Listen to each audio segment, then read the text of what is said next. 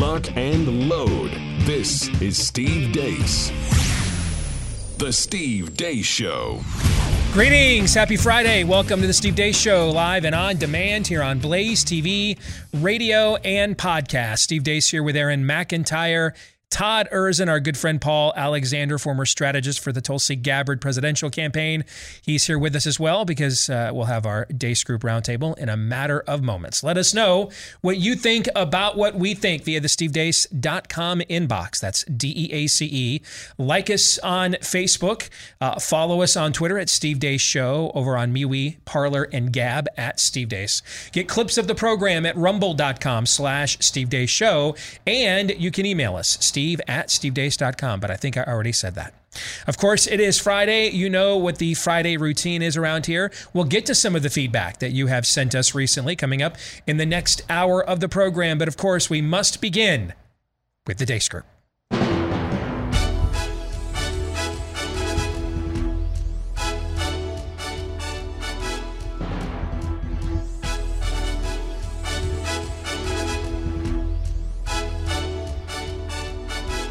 Your weekly look at the week that was, brought to you by our friends over at Patriot Mobile. You know, when it comes to mobile phone carriers, there's a ton of options out there these days, but really only one option if you want to make sure the money you spend won't be spent against you later on. And that's with America's only conservative mobile phone carrier. That is Patriot Mobile. With broad, dependable coverage, you want to make sure, if you're going to get the same coverage thereabouts pretty much anyway, why not give it your money to a company that gives back to you the same causes and values that you share. Patriot Mobile has the broadest nationwide coverage because they use the same towers as all the other major carriers. So you get the same great service. Plus, they've got plans that fit just about any budget out there. Their 100% U.S.-based customer service team has the highest rating among wireless carriers, too. And they're standing by, ready to help you build any customized plan that you would like. So go to patriotmobile.com/Steve. That's patriotmobile.com/Steve. Get a free activation plus a special gift with the offer code Steve at patriotmobile.com/Steve. By the way, veterans, first responders, let them know who you are. You're going to save even more if you make the switch today. Or you can give them a call at 972-PATRIOT. That's 972-PATRIOT. Let us begin with issue 1. Bleep, Lord Nefarious says. Oh my God, guys. I'm freaking out. What am I gonna do? Just kidding, I already scheduled the appointment. I am what conservatives fear! That's good. We have spent our entire lives working towards our future, and without our input and without our consent, our control over that future has been stripped away from us. I am terrified that if my contraceptives fail, I am terrified that if I am raped, then my hopes and aspirations and dreams and efforts for my future will no longer matter. Throughout my career, I have focused on the intersection between medical, mental, and behavioral health.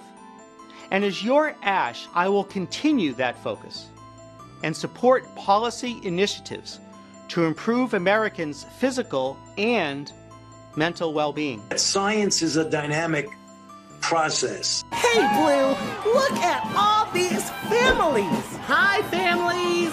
It's time for a pride parade. Trans members of this family all love each other so proudly. Ace, Bi, and Pan grown-ups, you see, can love each other so proudly. And they all go marching in the big parade. Come join the fun. Hey, how come my penis gets big sometimes and points up in the air? That's called an erection. Sometimes I touch my penis because it feels good. Sometimes when I'm in my bath or when Mom puts me to bed, I like to touch my vulva. I love those barrettes in her hair, man. I tell you what, look at her. She looks like she's 19 years old, sitting there with her, like a little lady with her legs crossed. Terrorism from white supremacy is the most lethal threat to the homeland today. Not ISIS, not Al-Qaeda, white supremacists. Catherine Watkins, 8th grade humanities teacher at Cedar Park Middle School, and my pronouns are she, her, we, and us. I'm going to say something that's not nice and not sweet, but it's true. If you're not evolving into an anti-racist educator, you're making yourself obsolete. If you're going to keep with those old views of colonialism, it's going to lead to being fired. If we want to reduce violent crime, if we want to reduce the number of people in our jails, the answer is to stop building more of them. In America's North Korea, the Sunshine State, from time to time, we enjoy taking a look at what's going on. The vaccination card that you get, this opens doors and allows you to participate in life. Well, the true mark of someone is if they look good, even when their personal emails come out. So you pass the test that very few of us would pass. Update on the White House cat, because that's something that's still happening here. Our readers are asking us a lot, so I bet. All right, let's get to the first question. I didn't catch that last part, by the way, Jen Psaki. What was that? I couldn't understand the audio. Do we have an update on the White House cat? Oh. Our readers have been asking. Okay, yeah. My ears are just tuned in to immediately drown out frivolous nonsense, so that's why I didn't understand that. All right, first question. Paul is the guest. Of course, you get to go first. What was the best of our worst this week? I've got to be honest with you guys. I was thrown off. I was fully expecting John Cena's apology to China to be in that montage. Wasn't that this week as well? I thought it was last week. That was last week, yeah. It was last week. Yeah. Okay. Yeah. Well, clearly, everything's blending together. I mean, I get it when you see a guy you lose both balls in a sack at once, and I mean the spillover effect. It does tend to spill over into the second week. I won't. You're welcome to go there if you would like. You're welcome to club him. It's Sure. not like he doesn't deserve it. Yeah. I had actually prepared remarks on John Cena, and I guess I'll follow through and just comment on that, because I think I have a somewhat controversial take on that matter that may or may not alienate more of your viewers than the time when I came on here and defended Chris Wallace. So I'll let you decide if that's People come here for alienation. What? People come here for alienation, right? All right. Yeah, people come here, they're fair feeling good together. They come here to be alienated. So go ahead. Okay. Well, look, I used to watch a fair amount of pro wrestling, so I've been familiar with John Cena for almost 20 years. Not sure if you or your audience knows this, but he has granted more wishes for terminally ill children through the Make-A-Wish Foundation than any celebrity in history. He has partnered with and donated more than $1 million of his own money to various veterans organizations, and by all accounts seems to be a pretty decent guy who genuinely loves the country. So yes, I was disappointed when I saw the video, but knowing what I know about John, I really wanted to at least try and view this from his perspective, giving him maximum benefit of the doubt. What would be the best reason for him to issue such an embarrassing apology? And I thought through the calculus, and on one hand, you can stand on principle, defend the truth, and voice support for the independence of the 20+ million people in Taiwan whom you'll probably never meet. Or you can swallow your pride and issue a 30-second apology that will show the people who you work with every day, that have been in the trenches with you, the producers, directors, cast, crew, agents, and managers that have believed in you and invested their time and resources into making you a success. Let them know that you appreciate them and don't want to be the sole reason why this movie fails to make money. That's a difficult position to be in. So personally, I never think it's okay to parrot propaganda from an oppressive communist dictatorship. And I'm very uncomfortable with the increasing dependence that Hollywood and pro sports leagues like the NBA have on the Chinese market. But John Cena didn't create that environment, and reluctantly, I can understand why he made such a decision.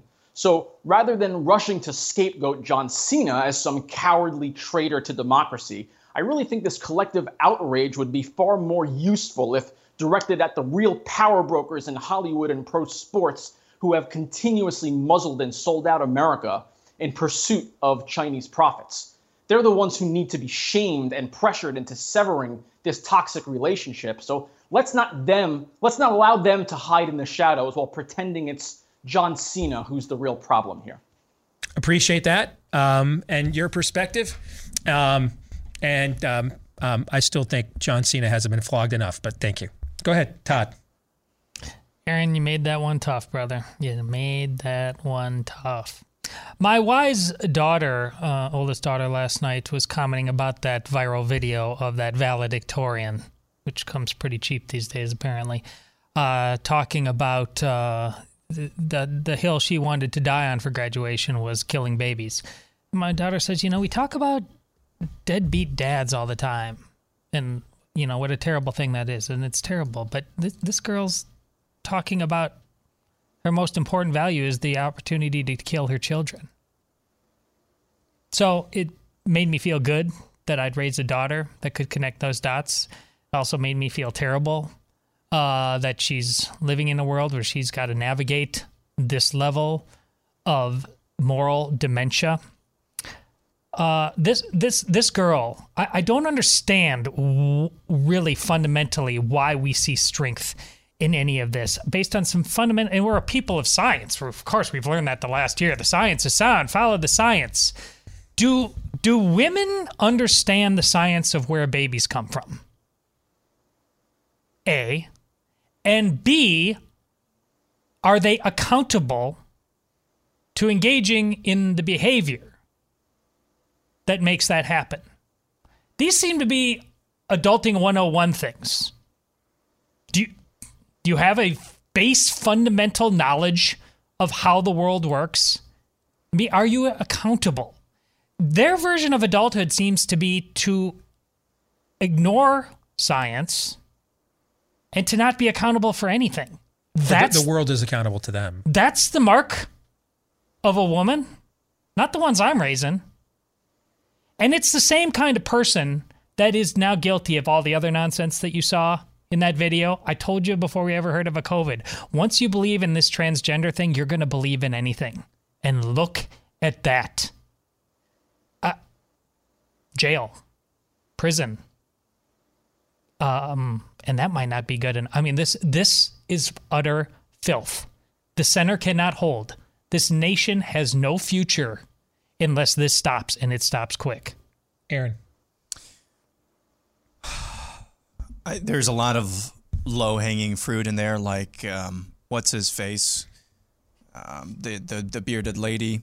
What's his nuts? Yeah. Thank you. Yeah, it's a perfect name. Talking about mental and physical health. I think I'm going to go for something that was a little bit subtle, more subtle, I should say. Jimmy Kimmel saying that Florida is America's North Korea. Cut to Andrew Cuomo. Hey, your papers are going to let you live your life. Mm-hmm. Mm-hmm. Yeah. Enough said. Beautiful. That is an excellent juxtaposition. How about a headline that came out too late to make your montage? This just now from the Babylon Bee. LeBron James. I love this. Me and my team have decided to boycott the NBA playoffs in the name of social justice. How good is that headline? All right. After they got bounced like last night in the first round. All right, let's get to the exit question on a scale of 1 to 10, with 1 being Lindsey Graham's love for the American people and 10 being Lindsey Graham's level of globalist cuck. Rate this week's level of total depravity, Todd. 10. Aaron. 20. 20. Paul. In continuing my tradition of protesting your mischaracterization of Lindsey Graham, I'm going to filibuster here and ask you guys a question. Did you know that I own a Jeb 2016? No, you don't. Come on. My. You want me to hang up on him? Please clap. Yes. Frankly, we can tolerate many of your repugnant views from the other side because it gives us target practice. But that, brother, the amount of poor taste that is indicative there, that's nearly a cardinal sin. I mean, that's appalling. I'm pushing all in today, I decided. If you'd have came on wearing that would have been great. That would have been great. Would have been quick, but it would have been great. All right, let's get to issue 2, Fauci leaks. Something of a neutron bomb was dropped this week thanks to BuzzFeed News, of all places. The outlet published over 3,000 pages of emails to, from, and involving one Dr. Anthony Fauci, dating from January of 2020 to June of 2020, thanks to a Freedom of Information Act request. The emails show several smoking guns and aw shucks attitude towards the spotlight from Fauci, and produced several more questions regarding who knew or suspected what and when they knew it. Most intriguing, perhaps, is a series of emails from around February 1st, 2020. The first email, dated January 31st, is from a scientist at Scripps Research named Christian G. Anderson, who says in part, quote, "Some of the features of SARS-CoV-2 potentially look engineered." He goes on to say, "I should mention that after discussions earlier today, Eddie, Bob, Mike, and myself all find the genome inconsistent with expectations from evolutionary theory." The next day, Fauci, referencing a 2015 study from the journal Nature involving bat coronavirus research, carried out in part by at least two scientists known for risky gain-of-function research, tells a colleague of his at the National Institutes of Allergy and Infectious Diseases, "Hugh, it is essential that we speak this morning. Keep your cell phone on. Read this paper as well as the email that I will forward to you now. You will have tasks today that must be done. Thanks, Tony." The individual to whom that email was directed to, Hugh Altrincloss, responds to Fauci later in the day, all but saying he's unsure if the NIH is involved with the research in question. Perhaps the most notable Fauci email comes a few months later, dated April 19th, 2020, from one Peter Daszak to Dr. Fauci. Daszak is the epidemiologist who controls an organization called EcoHealth Alliance, which received funding from Dr. Fauci's NIAID and promptly turned that funding over to Chinese researchers for what was likely gain-of-function research. Daszak was also the lone American representative involved in the World Health Organization's probe, if you can call it that, of the Wuhan Institute of Virology just a couple of months ago. Daszak has been adamant that there was no lab leak this entire past 15 months, calling the idea a conspiracy theory. The April 19th email says in part, quote, "Tony, I just wanted to say a personal thank you on behalf of our staff and collaborators for publicly standing up and stating that the scientific evidence supports a natural origin for COVID-19 from a bat to human spillover, not a lab release from the Wuhan Institute of Virology." The next section of the email is redacted. Specifically, it's a B7A FOIA exemption, which, according to the FBI, is, quote, "records or information compiled for law enforcement purposes, but only to the extent that the production of such law enforcement records or information could reasonably be expected to interfere with enforcement proceedings." The final line of the email from Daszak states, quote, "From my perspective, your comments are brave and coming from your trusted voice will help dispel the myths being spun around the virus's origins." Fauci responds to Daszak's email, quote, "Peter, many thanks for your kind note. Best regards, Tony." So, Aaron, the implication there is that that was redacted under an exemption because that material may very well be currently under some form of a law enforcement inquiry. Unless it's a misprint or something like that, then that's what that means. Yeah. All right. First question, what was your biggest takeaway from the Fauci emails? Todd, you get to go first this time.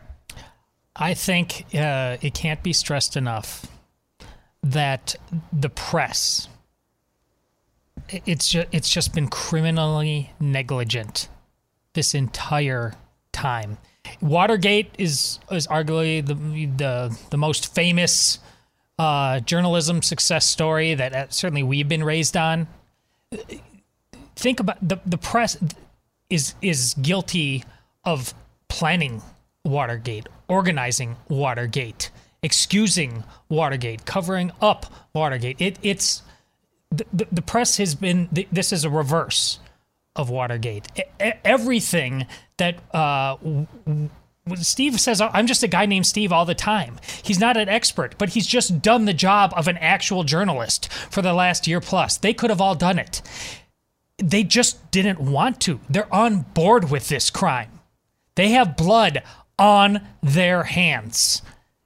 Aaron, I don't think, mentioned journalism at all in that, but you cannot walk away from that fact. The amount that the public does not know or understand is simply because the press has been cheering on this scam from the very beginning. Paul, your thoughts? Maybe it's because, I stay current with your show and your work, and I've been spending, over a year following your research, Steve and Todd. So nothing specifically blew me out of the water, but I guess similar to Todd, for me, it wasn't any one item or quote from the emails. It was more the media blackout that I found so unsettling. Look, I respect those who want to exercise diligence. It was 3,000 emails, and if you wanted to take the time to carefully read through everything before offering commentary or analyzing its significance, great. If that were the case, you could still just report the story. Share whatever information is available that you've been able to vet.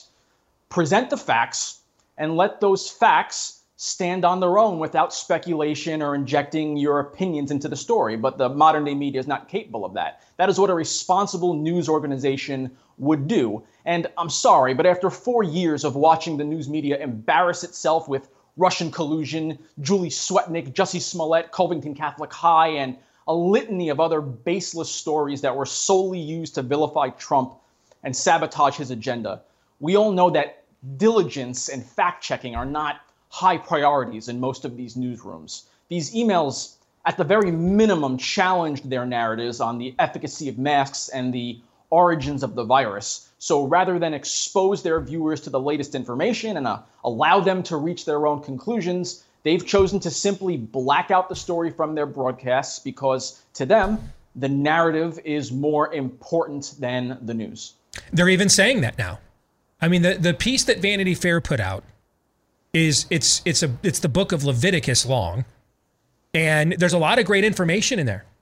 But you got to dig around a half dozen times. They try to self-absolve themselves from last year's deviancy with well, we couldn't tell the truth because Orange Man was bad. Well, we didn't want to look like xenophobes, and we were helping Trump's xenophobic agenda. That Trump said these things, didn't even know them to be true, just said it him because he hates Asians. I mean, it's just the stuff that's in that article to explain away why they're just now telling us things they could have told us all along. Paul, I want your word. Because I spent most of my time last year trying to nudge a lot of my own colleagues on the right to join us in this. Because they didn't want to do it either because they were getting a narrative from the Trump White House, don't want to look disloyal, okay? Several of them, including some huge names, were even fawning interviews of Anthony Fauci early on. No names mentioned, you know who they are. Put Scott Gottlieb, who's a complete friggin' big pharma hack, on their podcast and their Twitter accounts as people to follow for legit information. If this ever happens on the other side, and we still know each other, but from the other direction, and you ever sense that just our show in particular, I cannot be responsible for an industry or a movement only for the time in which I'm on the air. You ever sense we're ducking something that is legit because it goes against our own narrative, man, by all means, you dude, call us out on that, okay? By all means.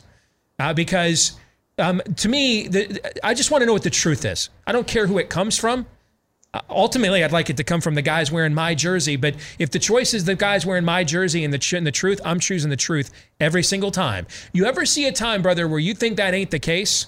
By all means, call us out on that. Deal? Look, I think your viewers should know that I reached out to your show because I was a listener of the show despite being a Democrat and working for Tulsi, because I've always really respected your willingness to call balls and strikes and to just be consistent whether or not it favors or hurts your side. So I've never gotten the impression that you've ducked anything that wouldn't be comfortable for your audience to hear. Usually you gleefully embrace it because I think that's part of your self-identity, and you really revel in being a truth seeker. That's true. I really respect that, and that's why I continue to come on the show, and I will certainly call you out on it, but I don't foresee that happening. I appreciate it, brother. Thank you very much. Aaron, you get the last word. So similar to Paul and Todd, I agree that probably the most striking part of this is the media blackout over it. So we'll go back to the second most striking part. I think something that's been a little bit underreported. Someone pointed it out, and I cannot remember their names. I'm doing this more often so I could cite them. More kids you have, the worse your memory gets, bro. Just want to warn you. Understood. They correctly deduced, going through the emails, there seems to be a marked shift in how Fauci talks about the virus in between the days roughly of February 24th and February 26th. Now, on February 28th, he wrote in the New England Journal of Medicine comparing COVID-19, at least the disease effects at large, with the seasonal flu or a pandemic influenza at worst. But to be published in a journal like that, he would have had to have written that weeks ago, before that date. So something changed with Fauci. Obviously, we said something between February 28th when he wrote that and March 11th when he testified in front of Congress. Now we have a little bit narrower or more narrow of a date there, that date range. Something changed in and around that time. We still have yet to deduce. I think something changed there. But if you're looking for something in those emails, keep your eyes peeled for around that date range. I think that's probably one of the biggest questions included, maybe the second biggest question with the Peter Daszak B7A redaction that was included in that. So that date range still kind of sticks out to me. Exit question. If Fauci's future as a political force were a song from the Beatles' legendary Sgt. Pepper's Lonely Hearts Club Band album, which was released this week back in 1967, which song would it be? A, With a Little Help from My Friends. B, Getting Better, in parentheses, all the time.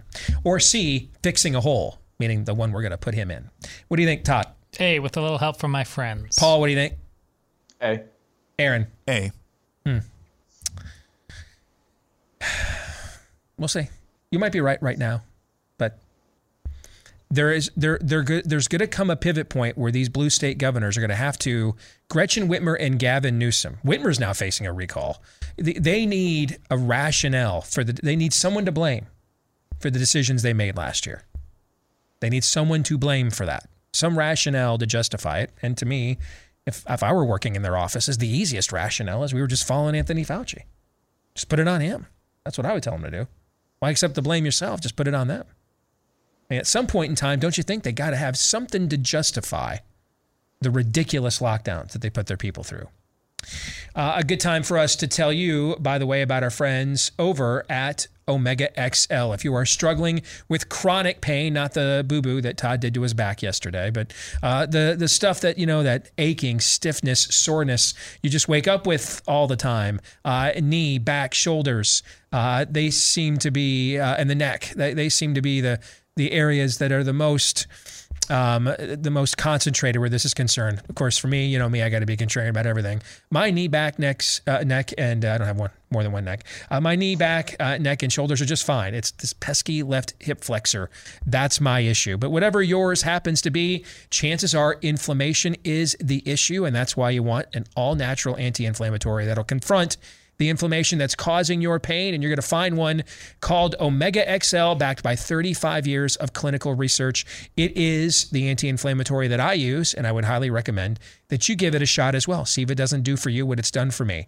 And right now you can do so with a buy one, get one free. Buy one bottle, get a second one for free when you visit omegaxl.com/Steve. That's omegaxl.com/Steve, or you can give them a call at 800-844-4888. Since we have a Democrat here, let's just ask him. Paul, can you give me a 30-second answer before this next break? At what point does he become, do these blue state governors facing political fights blame him for these unpopular policies, that we just followed his advice? Do they need a rationale? The media has given us a retcon. Well, we didn't tell you the truth because of Trump. What's going to be blue state governors' retcon? What's going to be their explanation? I mean, I think if they are going to throw him under the bus, it will come around September, October of this year when they're facing re-election, and they need to go into self-preservation mode because an offensive from a Republican challenger is successful and challenging their political livelihood. So, that's. But you think it's still too early yet? Okay, I got you. All right, we'll come back. More of the roundtable here in a moment.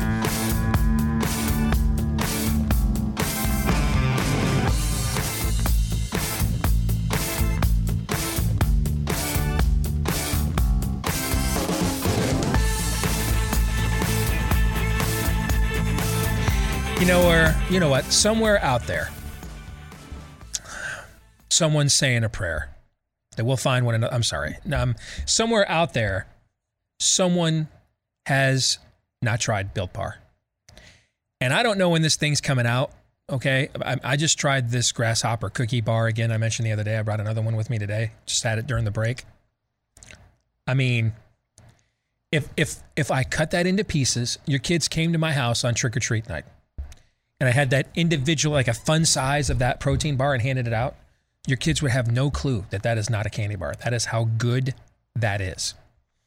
Almost, at some point they will fail. No one's perfect, all right? Even Babe Ruth struck out sometimes, all right? At some point, they will fail. So I'm going to say that's true of almost every flavor they do. This is the best protein bar you have ever had. You've had candy bars that aren't this good. All right, now, just because this was show research, we have little fun size 100-gram bars out front. So just for show research, and you know that's one of my favorites, right? All right. Yes. So I ate one of those. Again, this is just strictly for show research. Of course. I ate one of those. We need a control group. We've been talking about the lack of control groups on this show for like the last year, right? So I ate a 100-gram bar after I had my Built Bar. I'm just going to tell you right now, man, I love that 100-gram bar. That grasshopper cookie Built Bar was better than that. That's how good that was. That's a yo. That's a yo. All right. So if you want to try Built Bar, my birthday cake is arriving today. So I should have a report for you on Monday. Go to BuiltBar.com. B-U-I-L-T. B-U-I-L-T is how it's spelt for BuiltBar.com. Fits in that grasshopper cookie protein bar I just had, 150 calories. That's it. All right. So whether it's low calorie, low carb, low sugar, whatever healthy lifestyle you're trying to fit more into your lifestyle, Built Bar fits right in as well. Promo code DEACE, D-E-A-C-E for BuiltBar.com and get 15% off at BuiltBar.com. Let's get back to our weekly look at the week that was with issue 3, critical racist theory. We have our own view of critical race theory, that it's essentially Marxism in a different colored leotard. It's as if someone went through the Communist Manifesto, used the find and replace function on Microsoft Word, and swapped out the words the rich for the white. But what do the race baiters think critical race theory is? Author Robin DiAngelo, a white woman whose seminal work is entitled White Fragility and who, coincidentally, is known to charge over $10,000 per speaking engagement, might be a good person to ask. First, she says to be white means to be functionally illiterate on the topic of race. I am white, and part of being white is that I was not raised to see myself in racial terms. I mean, I understood that somebody had race, but not really me. To be white is to see oneself outside of race, to see oneself as a unique, special individual, exempt from the forces of socialization. Secondly, she says this about America. I now understand racism as a system, as a deeply embedded system, a system that our country was founded on and that all our institutions were created out of. And every institution reinforces this system. Thirdly, she says this about individualism. Dominant culture asks if I'm racist. And I want to change that question to how have I been shaped by the forces of racism? How is racism manifesting in my life? Because it circulates 24/7, 365. None of us can be and none of us were exempt from its forces. And this is where individualism can come in. I have a particular story, but that story didn't exempt me. And so I can ask myself, how did all the things I see as unique about me set me up into the overall racist structure? Because it did. So that's a pretty good summation. If you're white, there's automatically something wrong with you. America is fundamentally and foundationally racist, and it's impossible to judge the individual, so we must instead judge the collective. First question, Paul. I was born to a 15-year-old mom. We lived in the literal white trash side of town. We were on food stamps, CDC, welfare. I did reduced lunches almost all the way into high school. I lived in an abusive home at times. My biological barely bothered. I flunked out of college. My mom had to get a GED because you got thrown out of school for being pregnant and unwed in her time. Can you explain to me at what point in that line of chain of evidence that I just presented to you, my own life, can you explain to me when I was the benefactor of white privilege? Well, that is a loaded topic. I need to admit that when I saw this on the rundown, I was thoroughly confused. So now, having watched the lead-in video, I'll try to formulate a coherent answer for you. Look, I would never consciously treat someone differently or discriminate against them based on the color of their skin. I don't think any of you would either. But can I tell you with 100% certainty that I have absolutely no unconscious racial biases? No. I think very few people could. And implicit bias is by no means exclusive to white people either. I want to make that clear. So I guess I just reject this false choice of America being either irredeemably racist or a country where racism no longer is an issue.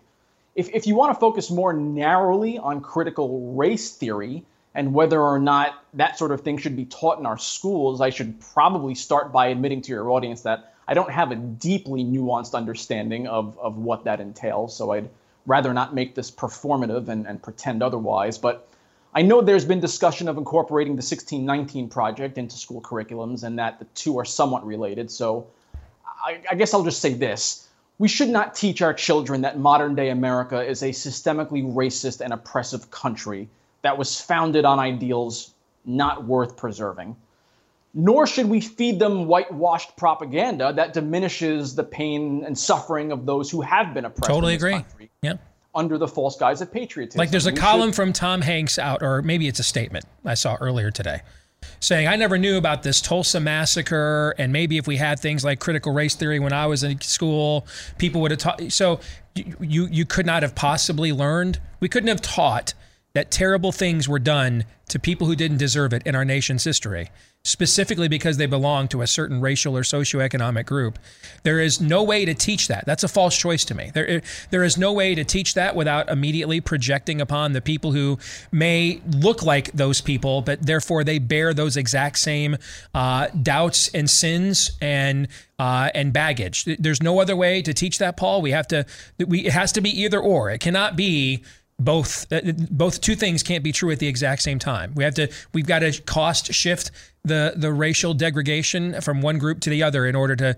That seems more like we're going to get even with people than we're going to make things equal to me. Yeah, I agree with you 100%. There should not be a political agenda infused into how we teach our country's history. The facts should stand on their own. One of my best friends is a New York City public school teacher. She's not an ideologue, but her school demographics are primarily Hispanic and Black children. And I know that there is some frustration with her students that they don't feel represented well enough in U.S. history, and that all the stories are about, European whites, and they don't feel like they've really contributed to the history of this country. So I'm not suggesting that certain issues in curriculum shouldn't be addressed and that we should strive to represent everyone as best as possible, but the total demonization and reframing of history to suggest that America is this evil and oppressive place when we've freed more people out of slavery than any other country in the world and lifted more people out of poverty through the free market system is just a fallacy. And that's not something that I think any of us should tolerate. Well said. Todd, how racist are you? Depends on who you ask, clearly. But here's the standard that's applied here by witches like the white fragility woman. They don't apply them in any other circumstance of going overseas and living in their land. Then it's about, see, it doesn't go both ways with them. Then you take it on their terms. Why?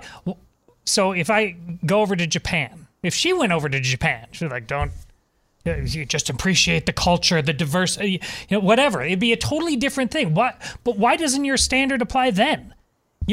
Shouldn't they hate themselves? Shouldn't you, going over there as a bare minority, demand that your story be told?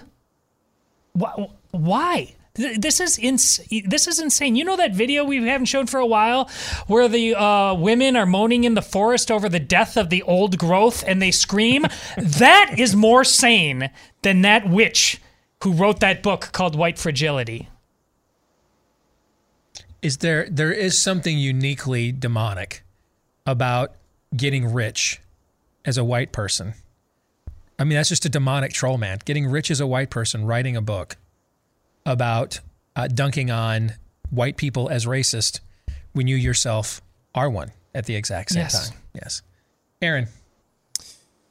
Man, there's a lot of ways to go with this. How racist am I? Ask Robin DiAngelo, and she'd say asked and answered your racistness.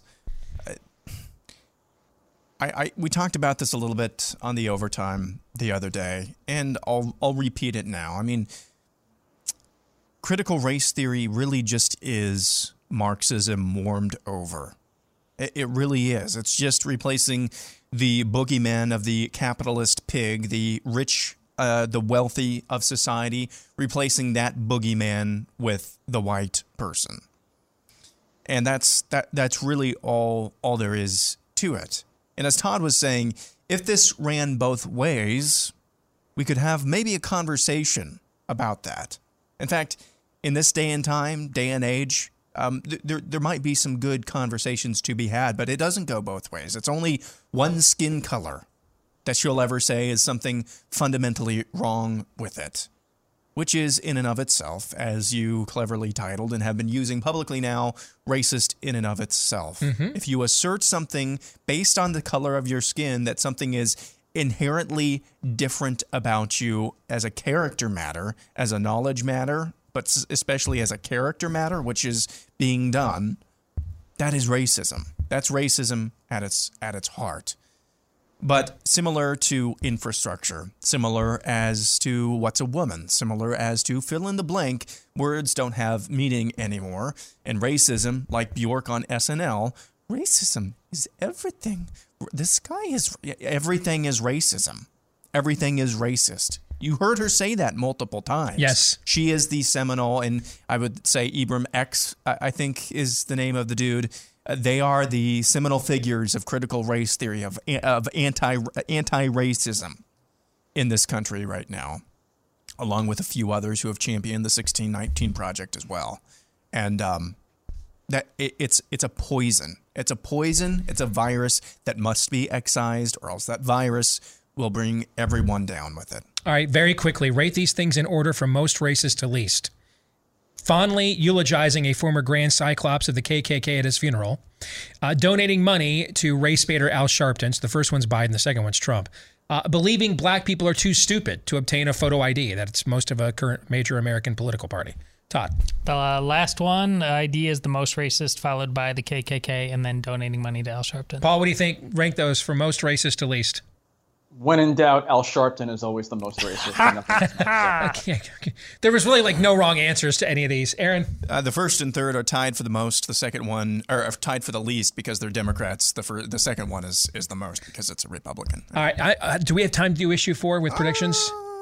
Just very, very quickly. Very quickly. All right. So Joe Biden, we've had this clip in the open, went full Wooderson from Dazed and Confused. That's Matthew McConaughey's character. All right. Predict what will be his next cringe moment. Todd, quickly. Oh gosh, it's gonna be a little girl, and I don't even want to imagine beyond that. But Paul, what's the next cringe from old Dementia Joe? I'm gonna respectfully pass on this one. I don't want to. We hear you, Aaron. I think it'll be something involving Kamala Harris. Will that be racist? According to her. Yeah, well, yes, okay. All right, predictions. Aaron, go ahead. I say by the end of the summer now, Dr. Anthony Fauci, Lord Farquaad, will be on his way out the door. From whatever door that is, but he'll be on the way out the door. They circled the wagons this week, But I think as more and more calls and more publicizing of his foibles goes, I think before the end of the summer is out, I think he's out. I agree they circled the wagons. It seemed like a tepid circling, though. Like just a little statement. Yes, yeah. Okay. Aaron, I'm sorry, Todd. He's not going out the door, though, without a Presidential Medal of Freedom. Yep, that's true. I could see some kind of parting gift. That was my prediction anyways. They're going to gloss it. They're going to put so much lipstick on that pig. Yeah, I could see something like that. Paul, what's your prediction this week? Progressive PACs will spend more money trying to primary Kyrsten Sinema than they will to challenge Ron DeSantis. That is an interesting prediction. That's a good one. My prediction is, and I want to get a quick take from Paul on this before we get out of here. If Democrats lose the House next year, Nancy Pelosi will retire. She had already said this was going to be her last term as Speaker, not as a House member, but as Speaker. So I don't think it's a stretch that she would simply retire from Congress. Okay. All right. So I guess it wasn't as good a prediction as I thought. All right. So Paul, good to see you, man. Thanks for joining us as always. All right. Take care. Thanks for having me on. You bet. Oh, how'd that go? Do you guys think? Did it go okay? It went outstanding. Did it? What would happen if he would have showed up with the Jeb Bush shirt actually on? We would have just quit all of our jobs and given it to him, probably. Yes. The troll level is outstanding. That yes. Oh. I already muted him. Yeah, I'm kidding. Please clap. Yes.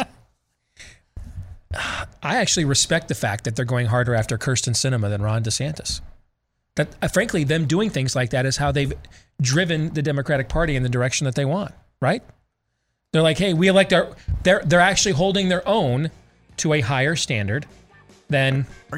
Are you sure it's not just simple anti-bisexual bigotry?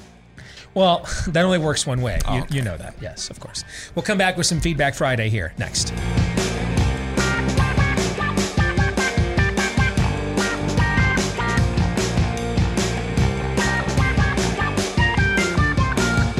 And we're back live and on demand, but let's face it, not all that much in demand. Here on Blaze TV, radio, and podcast. That's right. We're the show they hired because they couldn't get anybody else. My name is Steve Deace. Todd Erzin is here with me, as well as Aaron McIntyre. Let us know what you think about what we think. Steve at stevedeace.com is how you can email the show. That's DEACE. Like us on Facebook and follow us on Twitter at Steve Deace Show, MeWe, Parler, Gab. Look for my name there. And then you can also look for clips of the program at rumble.com/Steve Deace Show. And if you are a podcast listener, we're looking for you to leave us a 5-star review. Hit that subscribe button on whichever platform you podcast us through, because the more of you that do that, apparently it helps. If nothing else, we just appreciate the sentiment. And thank you to all of you that have done that already. And if you have not done so, please consider doing that for us today. It is time for some Feedback Friday, brought to you by Home Title Lock. We've been warning you about home title theft on the show for the past couple of years now. This is where cyber thieves remove you from your home's title so that they can become the new owner. We recommended you get Home Title Lock in the eventuality that this could happen to you. Say, I don't know, a major, maybe the largest platform in the country suffers a major data breach, and suddenly your name, address, personal information that you use to identify as yourself online is now fully open and available to cyber thieves. Say that happened. Oh, wait, it just did. To Facebook, 500 million accounts have been exposed, and now cyber thieves have the data they need to log in as you online where your home's title is kept, claim you have sold your home to them on a quick claim deed, and then liquidate all that equity, sticking you with eviction, foreclosure, late payment notices. Don't let that happen to you, so take advantage right now of this special offer from Home Title Lock during this high-risk breach. HomeTitleLock.com. Use the promo code RADIO for 30 free days of protection. HomeTitleLock.com, promo code RADIO for 30 free days of protection. You guys ready for some Feedback Friday? Always. Let's begin with Edward J. Ormsby. He says, I'm an attorney. Of course you are, brother, with a name like that. I am an attorney with a law degree from Georgetown and 27 years of experience. I'm also the county attorney, I want to make sure I get this right, for Keosauqua Kosciuszko. That's what it is. I got it. I was even practicing this during the break and I still bombed. Kosciuszko County in Indiana.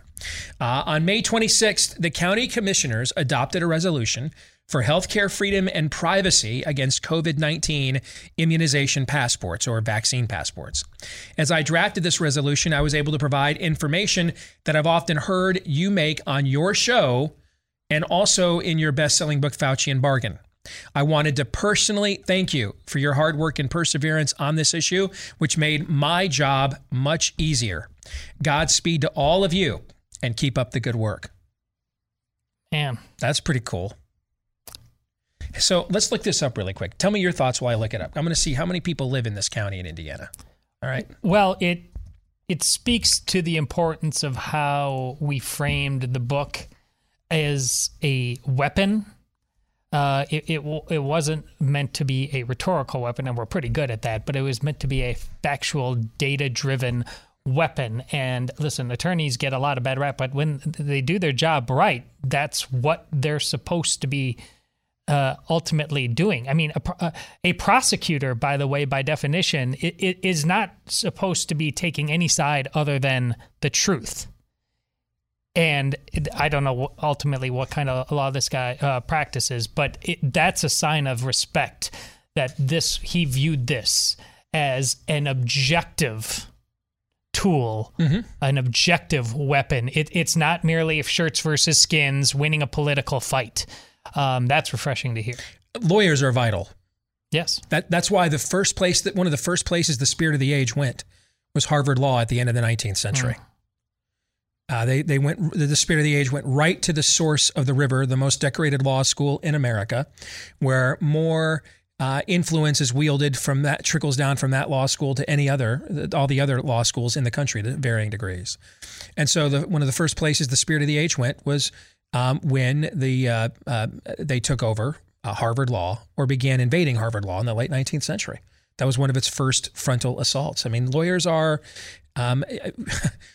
We can't have any sort of rule of law without what? Lawyers, right?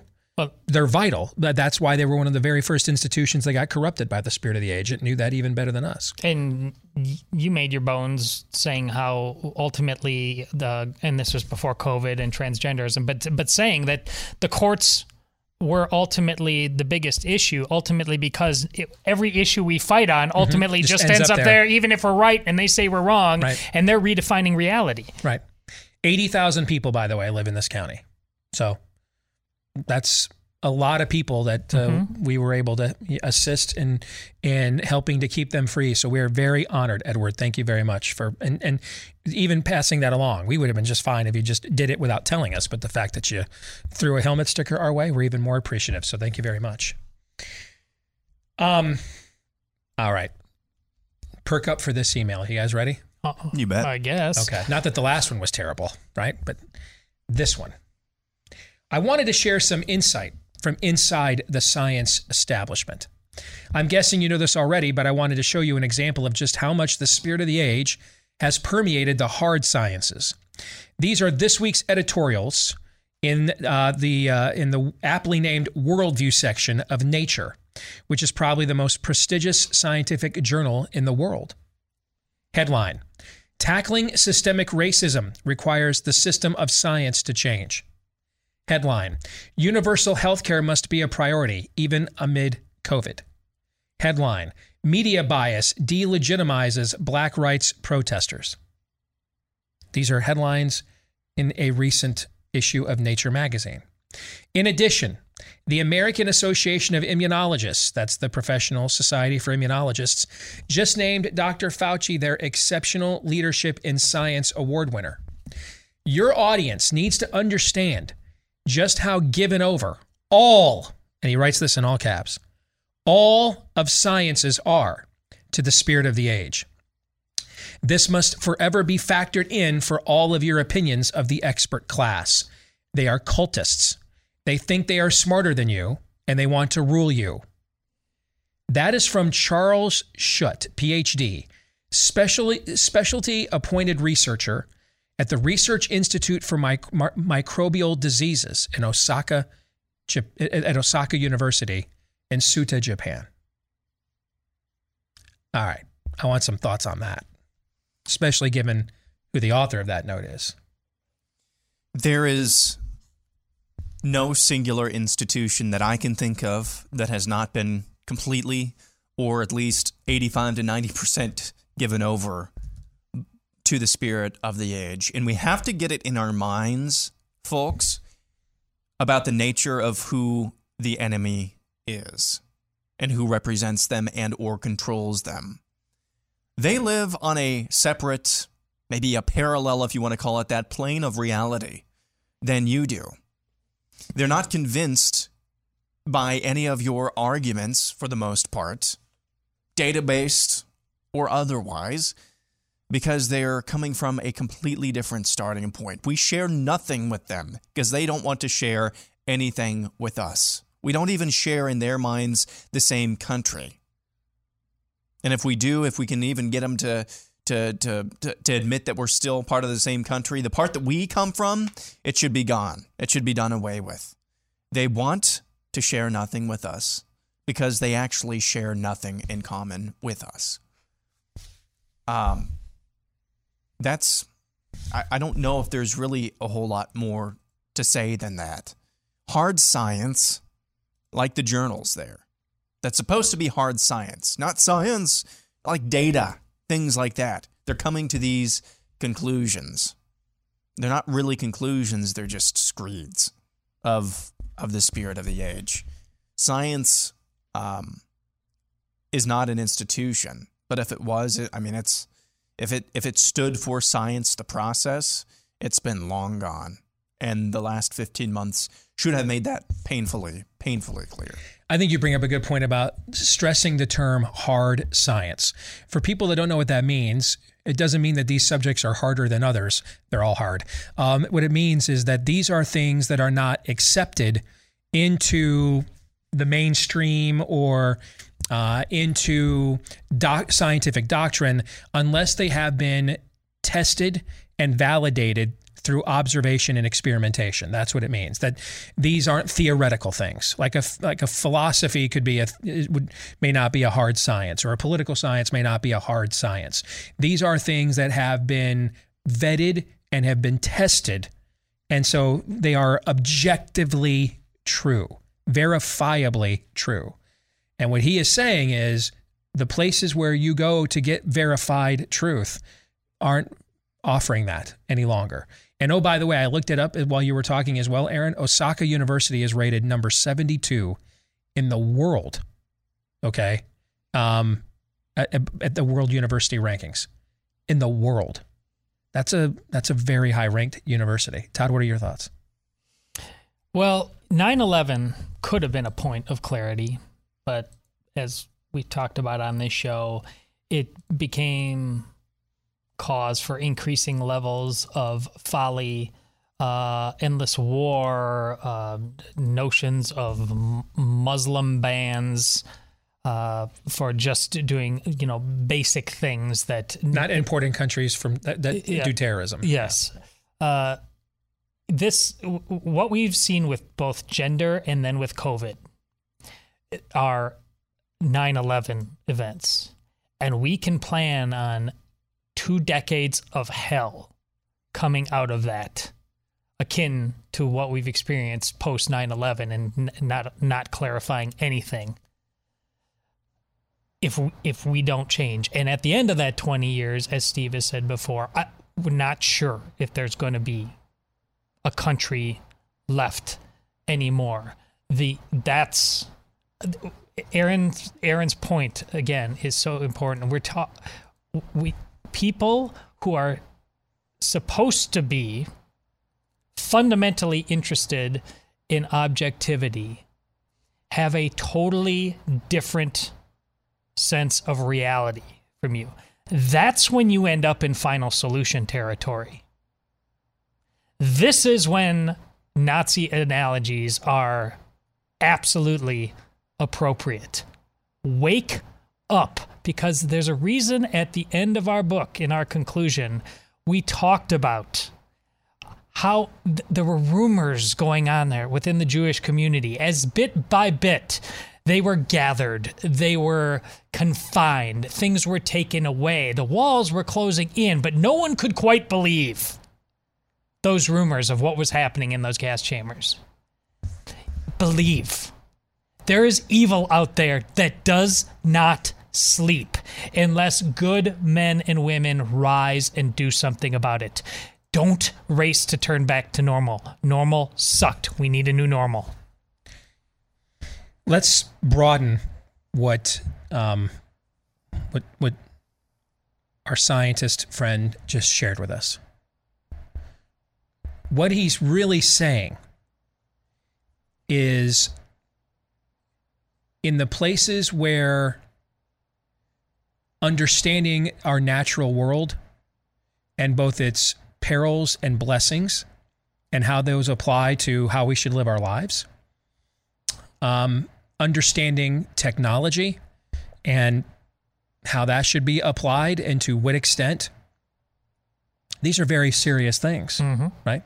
That would literally impact, to some extent, all 8 billion people that live on this third rock from the sun, right? Yes. What he's saying is,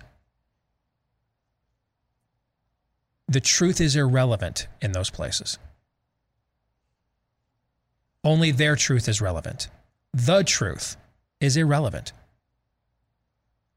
Anything that were to interfere with that truth is chloroformed. That it's just all narrative. It's not that the truth is difficult to acquire or discern. It is rejected. It's the difference. You know, we've had this argument for decades as a country, what's constitutional and unconstitutional. Can someone look at the General Welfare Clause and decide if that means we should have some form of a great society safety net, all right?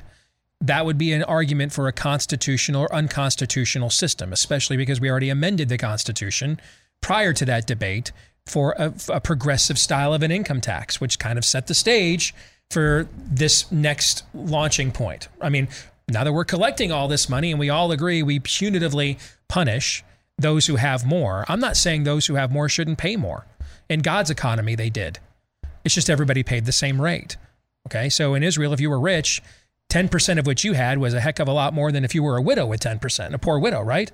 You all paid the same rate. No one was treated differently because they had less or more.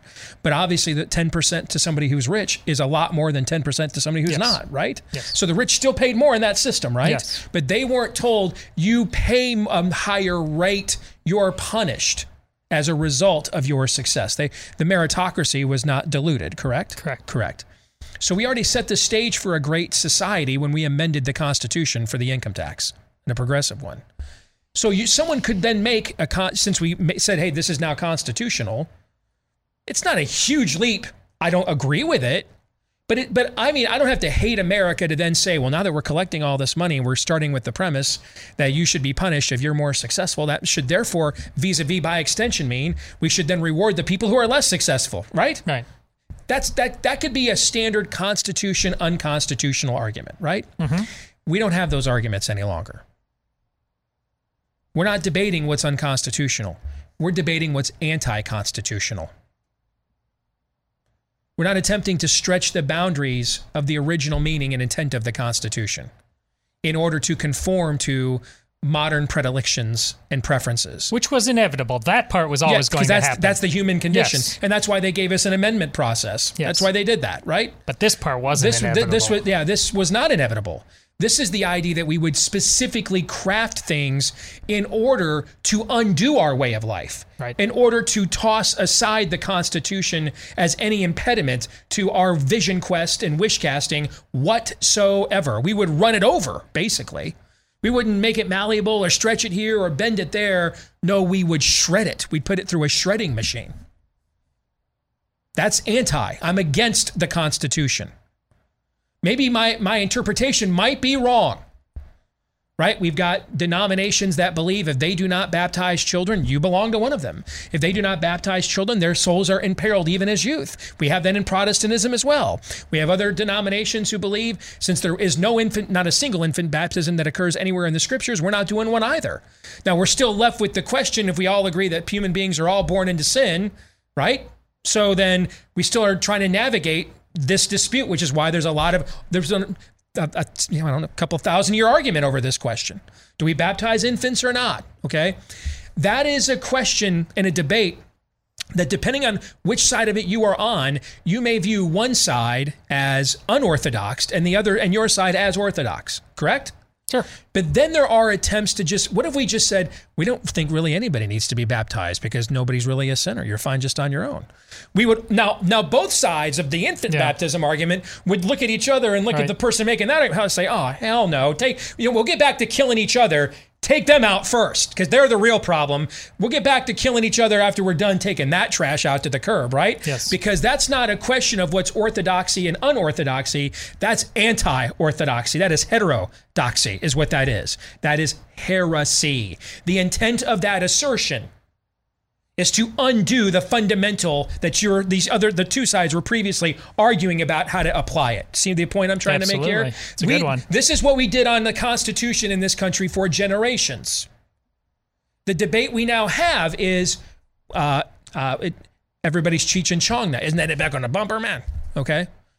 The reason the spirit of the age got ambushed here in the last few months is because all of a sudden, after Trump lost and the data started coming in that made it a lot easier for them to make the case they should have been making at this time last year, a whole bunch of red state governors suddenly decided, wow, we got a constitution, let's use that thing. And now the spirit of the age doesn't know what to do. So it's kind of retreating now, and it's kind of looking for, all right, we'll walk away. Just give us something. Give us the youth vaccination or right. It's negotiating its way out of this because it didn't know what to do when a group actually stood up and said, you really don't have the right to do these kinds of things to people, even if the data is bad. But now that the data is good, it's really easier to make this case. So we're going to make it now when it could have made the same case a year ago, right? Yes. So the Constitution is still there. It does still work. It's just that we almost never work it, right? Yes. Yeah. We have arguments about all kinds of things other than what it actually says. Our buddy Josh Hammer today has a piece out for whatever's left of the conservative wing of the Harvard Law Review. And I read through as much of it as I could because it is long, but you would expect it. It's the Harvard Law Review. But it's basically an epistle to American exceptionalism. He runs down, he answers a question. Josh is Jewish, but this is very similar to what St. Stephen does in the book of Acts, where he answers challenges to the claim of Jesus' messiahship by tracing the entire lineage of Jewish history up until this particular moment and tying it into Christ. That's what Josh does when he answers the question about how conservatives should be saving the Constitution. He goes to the very genesis and traces the line of thought of what common good originalism meant from the very beginning. Here's the thing, though, and I think it was Ted Cruz was involved in the DC versus Heller case. And it was that was the gun case about the DC law about 10 years ago. And it was Ted or somebody else wrote an argument that just defended the original intent of the Second Amendment. It's incontrovertible. This is all documented. It's all well known. The founders didn't just leave breadcrumbs, man. They left open books for us to trace back on these kinds of topics, right? And yet, despite all of the actual facts and data and precedent that were cited in favor of preserving the Second Amendment to the Constitution, 4 justices to the U.S. Supreme Court said, we don't care. We vote against. Because they weren't here arguing about how to fit their belief system within the framework of a constitution. If the Constitution is in the way, it has to go. A buddy of mine had Jim Wallace, who's a fake evangelical leader, who's a socialist. He's a Marxist. And he brought Jim on his radio show years ago to debate him. And this buddy of mine kept pointing out that everything Jim just kept asking Jim, hey, where in the Constitution are you allowed to do this? Do any of this? Like, where in the Constitution are you allowed to tithe with other people's money? I mean, where's any of this at? And he had no answers. And so they get done with the interview. The debate takes place during the break, and it goes out into the hallway as he's walking him out. And now Wallace is incensed. He's mad because he got his pants pulled down on the show. And the final thing Wallace says to this buddy of mine before he gets on the elevator and leaves, he says, we don't care if it's constitutional. We're going to do it anyway. That's anti-constitutional. That's not people of conscience can have in their open hand, can have even bitter debates and discussions about matters. And to the point that even fellowship has to break because you can't get over that. No. My intent is to end what you're trying to defend. I'm against the fundamental premise of what you're trying to defend. In the infant baptism argument I gave, both sides agree that human beings need absolution for their sins, and that they should engage in an outward demonstration of their own recognition of this. The debate is over at what stage of human development should that expectation be required, correct? Yes. But no one's denying we're coming out of the womb here not pristine, right? Right. Right. But then the heretic comes along, Pelagius comes along and says, you don't need any of that. You're good to go on your own. You're just fine on your own. That's what we're doing now with the Constitution. We're just undermining its fundamentals on purpose. And what this gentleman here at Osaka University says is this is going on in the hard sciences systemically everywhere. Like, don't trust them on anything. Because there is a shrinking group of people that even if they don't agree with your assertions, if you can make fact-based claims, they will at least entertain them on the merits. But the rising tide of the spirit of the age says, what Jim Wallace said to my buddy, we don't care if it's science. We're going to do it anyway. And we don't care if it lines up with the natural laws. We're doing it anyway. We don't care if it lines up with your data. We're doing it anyway. This is why we have to get as conservatives, and for those of us that work in conservative media, but then this also applies to you as customers. You know, one of the reasons there's such a tendency for us to feed you low-lying fruit and snacks out of vendo land is because, frankly, a lot of you as consumers take the Esau approach. I'm hungry right now. Give me some own the libs right now. I need it right now, as opposed to a serious conversation about the stuff that's actually threatening us as a people. That's why there's so much content where we just sit around on conservative media and just point out the hypocrisy of the spirit of the age all day long and show they have no self-awareness. They don't mean what they say. They're total hypocrites. Like, we just did this, and I'll just call myself to account. I just did this last hour about what's her face, Robin DiAngelo, right? The white fragile, and pointed out, well, she's a white one. I'm pointing out, if Robin DiAngelo was here and I pointed all those things out to her, what would her reaction be? She wouldn't care. It would not be, I should have had a V8. You're right. I'm white. I'm actually criticizing myself. I'm a total hypocrite here. It wouldn't be that. She doesn't care. She's in a cult. And so we're still running this like 2010 playbook of let's just own the libs and point out all the hypocrisies and the fallacies of all their arguments. But who's winning here, though? Who's on offense collectively in the culture right now? Not us. It ain't us. There's two sides here. One side is on the offensive, and the other side is called not us. Okay, I mean, so there's only leaves one option. So then apparently maybe when you're up against an enemy who disregards any fundamental claim of truth, any first thing, and not only denies them, but does it willfully, meaning knows that they are there and doesn't care. Like Jim Wallace said to my buddy, we're just going to do it anyway. We're just going to do it anyway. You better adjust your tactics then up against an enemy like that. You best understand that this isn't like a jury trial and whoever presents the best evidence wins. You may not even get to trial, brah. Not to mention who's picking the jury pool, because they control most of the media and academia too. You better adjust your tactics accordingly. And that goes for those of us on the producer end here in conservative media, and then for all of you within the sound of my voice right now on the consumer end of it. As much as we have applauded the rising tide of the Andrew Sullivans and the Naomi Wolfs and the Bill Maher's, and then people who are even colleagues of ours who are further in this transition, like a Dave Rubin. I'm going to be on his show later today, for example. All right.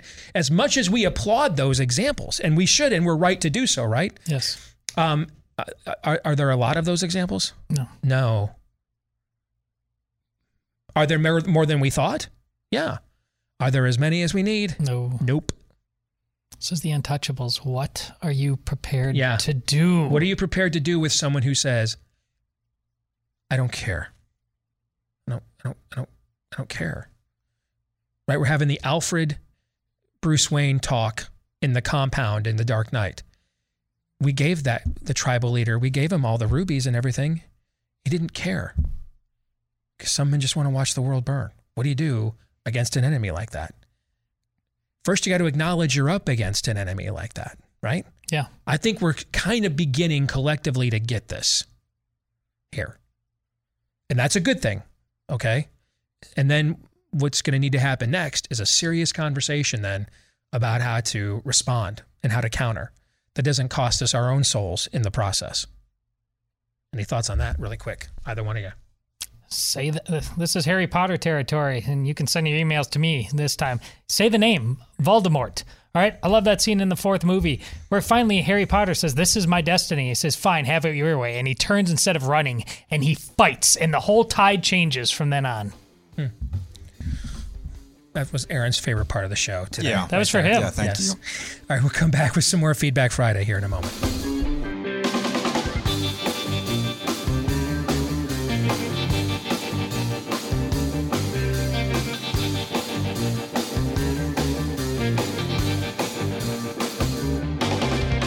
Did you know the average American has a lot? For some of us, maybe up to 100 points we could add to our credit score, but maybe no idea how to do that, how to access them. That's where the data scientists at ScoreMaster come in, because they have cracked the code on how adding that kind of juice to your credit score makes a big difference, both in do you get the approval you want on that home or that auto or that business loan, or even if you can get approved, what about the terms, the loan, the repayment, the interest rate, etc.? Not to mention a lot of employers are looking at credit scores these days as well. ScoreMaster is so easy, it takes about a minute to get started. And if you hurry, you can try to get ScoreMaster for free right now. That's right, ScoreMaster for free. See how many plus points you can add to your credit score right this minute when you go to scoremaster.com/Steve. That's ScoreMaster, just like it sounds.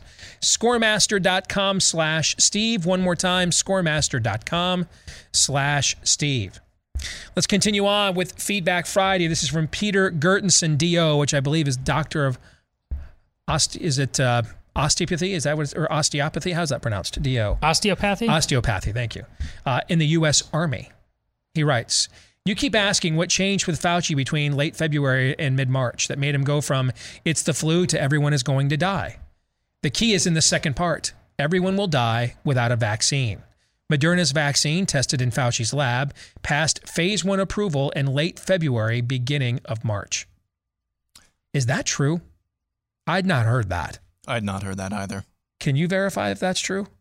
I will try. Let me do that real quick. Because that would be right?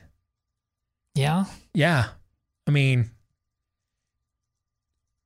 we're talking just, when was in fact, let me look this up right now.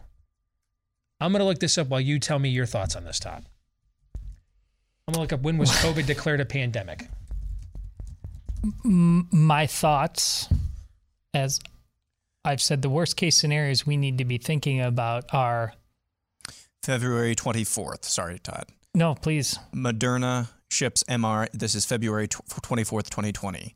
Moderna ships mRNA vaccine against novel coronavirus for phase 1 study. That's from Moderna's website. All right, what date was that? February 24th. February 25th from biospace.com. Moderna's coronavirus vaccine ready for clinical trials. Hold up now, guys. February 26th, Novavax advances development of novel COVID-19 vaccine. Do you guys know when this was declared a pandemic? March 11th. What else happened on March 11th? Fauci's testimony at Congress that basically shut the world down. So World Health Organization declares this a pandemic. Same day Fauci is speaking before Congress. Totally changing his tune. Remember, March 8th, the previous Sunday, was the day that Fauci was on 60 Minutes talking about masks are silly. Now, of course, they didn't do that interview March 8th, but they didn't do it like February 28th either. They probably did that interview probably that week.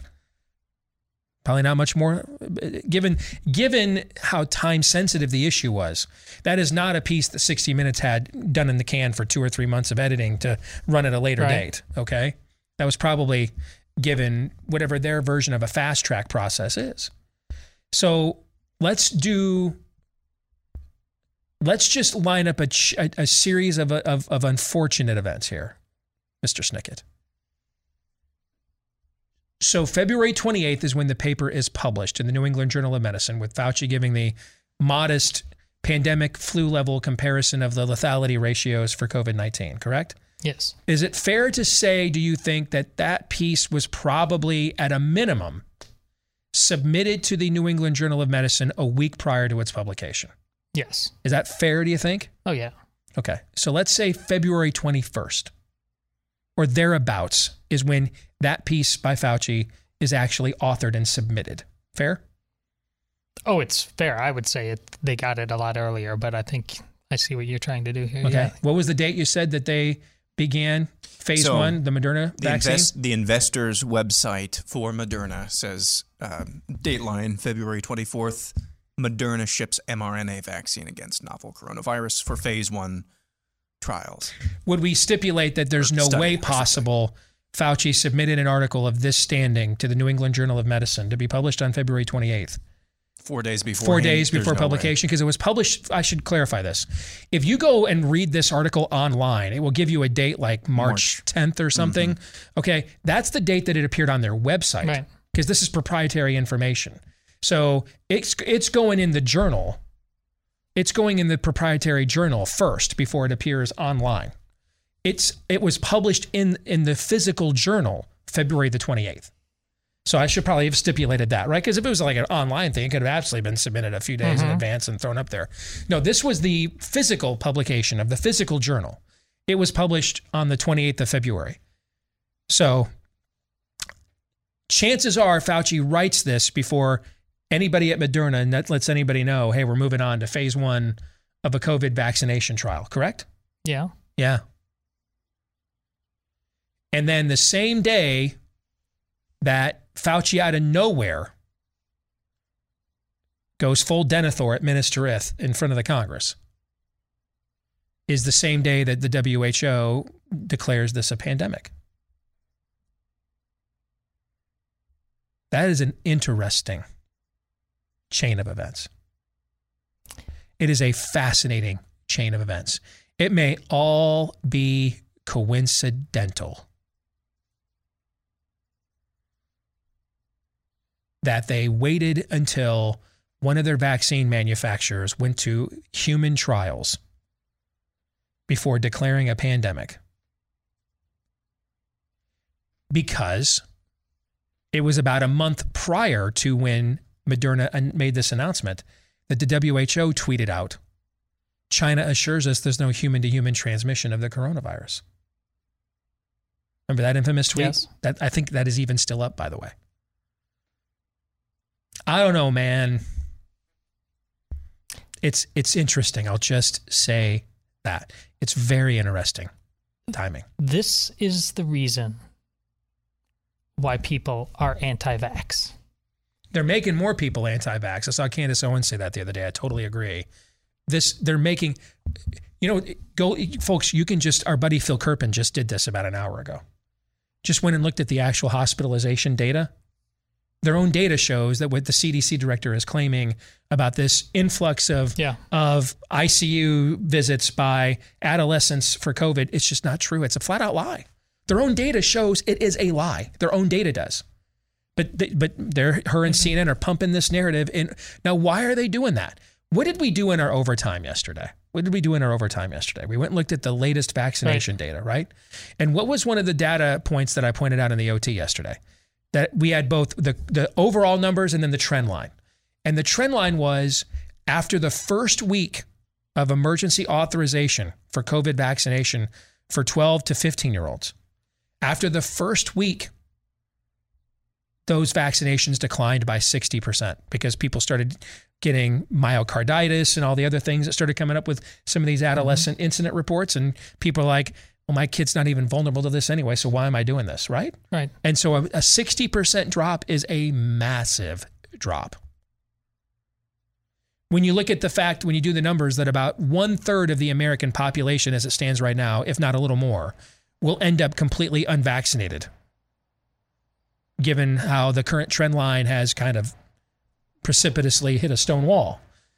Overwhelmingly, which demographics are contributing to that 1/3 or more of the population? The youth are. And so right after this data comes out, they now have a new narrative that we're loaded up with ICU patients that are adolescents, when their own data shows it's simply not true. It's a flat out lie. It's a damnable lie. This goes back to the conversation we were just having about from our friend at Osaka University, isn't it? Yes. Just all narrative, no facts. Yes.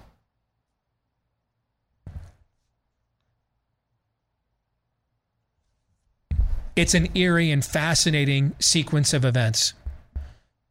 It's one hell of an eerie coincidence.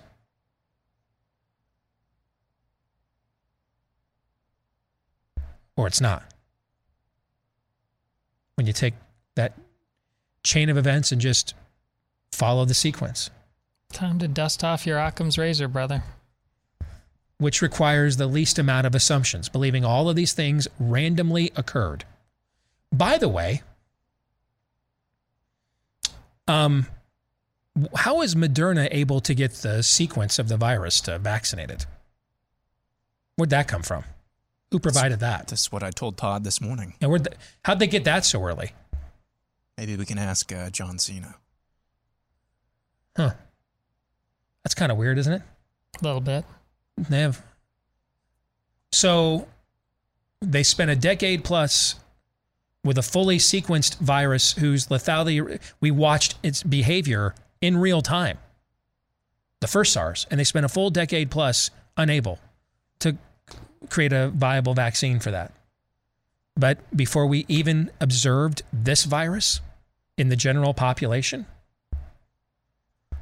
and a month before it was announced, almost a month, 17 days before it was announced as a pandemic, they're already at human trials?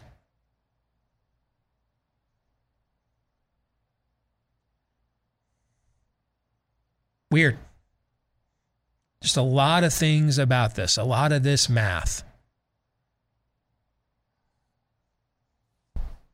Doesn't add up. At least not innocently.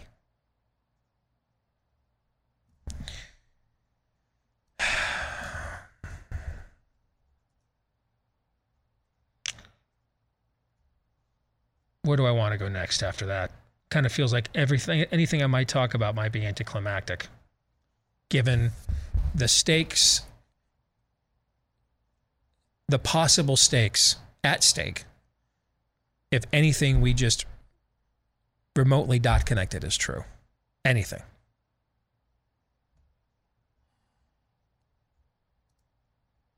You look like you have something you want to say about this. It's told you. I don't. It's coming out. You're going to hear it more about anti-vaxxers. And listen, you may as well call Phil Kerpen for what he just pointed out. You know, you're anti-science. No, quite the opposite. I just don't like being lied to. By the way, Phil is aggressively pro-COVID vaccine, by the way. Yes, he is. Yeah. Yes.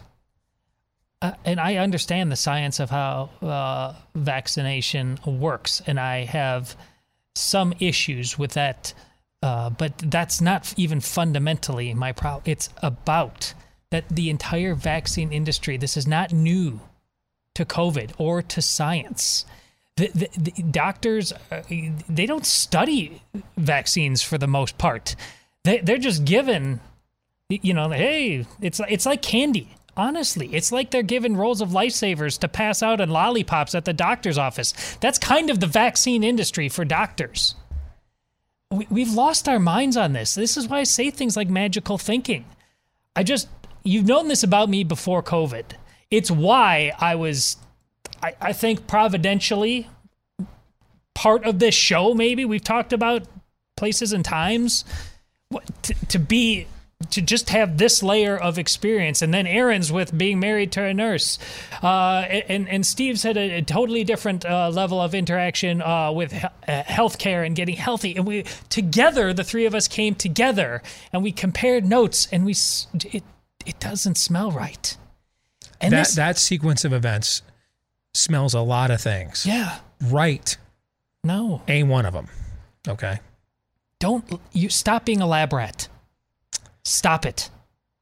Get some final thoughts here in a second. First, let me tell you, though, if you are interested or think now is the time with things opening back up, the warmer weather's here, maybe the real estate market gets hopping again, make sure you go in with a real estate agent that you can trust. Where would you find such a person? Well, the name kind of says it all. Just go to this website, realestateagentsitrust.com. Again, that is realestateagentsitrust.com. That's where you're going to find an agent that we have fully vetted and verified. Just about anywhere you want to move to or from in the country, we can probably help you. Their track record of success has been proven, and they know that they need to come in, help you take charge of the situation, yes. But then they also know that ultimately you are the one that's in charge. And chances are you might even run into a fellow Blaze TV watcher or Blaze podcast, Blaze radio listener.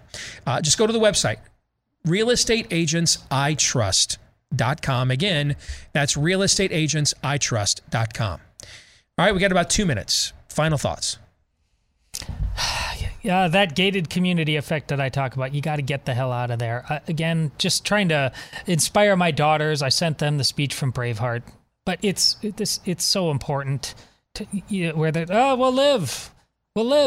They don't want to fight. I'm not fighting for that. And Braveheart says, yeah, you may live, and if you stay, you may die. But many years from now, when you're lying in your bed, would you give every day from this day to that to have one chance, just one chance to say, yeah, you may take my life, but you're never going to take my freedom. That's why we make movies. That's why we go to the movies, to remind us of how blessed we are to breathe this free air. And that stupid diaper that tried to tell us that wasn't our right, be done with that in every walk of your life and take your damn country back. I got to follow that. Come on now. Come on. That was very well said, Todd. There are going to be ample opportunities to fight in the days ahead. You just have to decide if you're up for it. Many of you have. And I'm pleased to say that. Just seeing and hearing some of the feedback that we get, many of you have, and that's good. Once this is defeated, meaning this particular battle, COVID, is defeated, there are going to be myriad other battles to fight. Now, there should be sometimes an effort to pick and choose which ones are more worthy of fighting than others, but there are going to be battles. Don't let the immediacy of the effects of what was done surrounding this virus distract you from those other battles. It's easy when it hits you right in your home, not so easy when it's just down the street. But we got to take the next block, the next bridge, what have you. Those battles are going to be there tomorrow and the next day. Pick them. That'll do it for us. We're going to stick around, do overtime for Blaze TV subscribers. For the rest of you, have a great weekend. We'll see you again on Monday. Until then, John 3:17.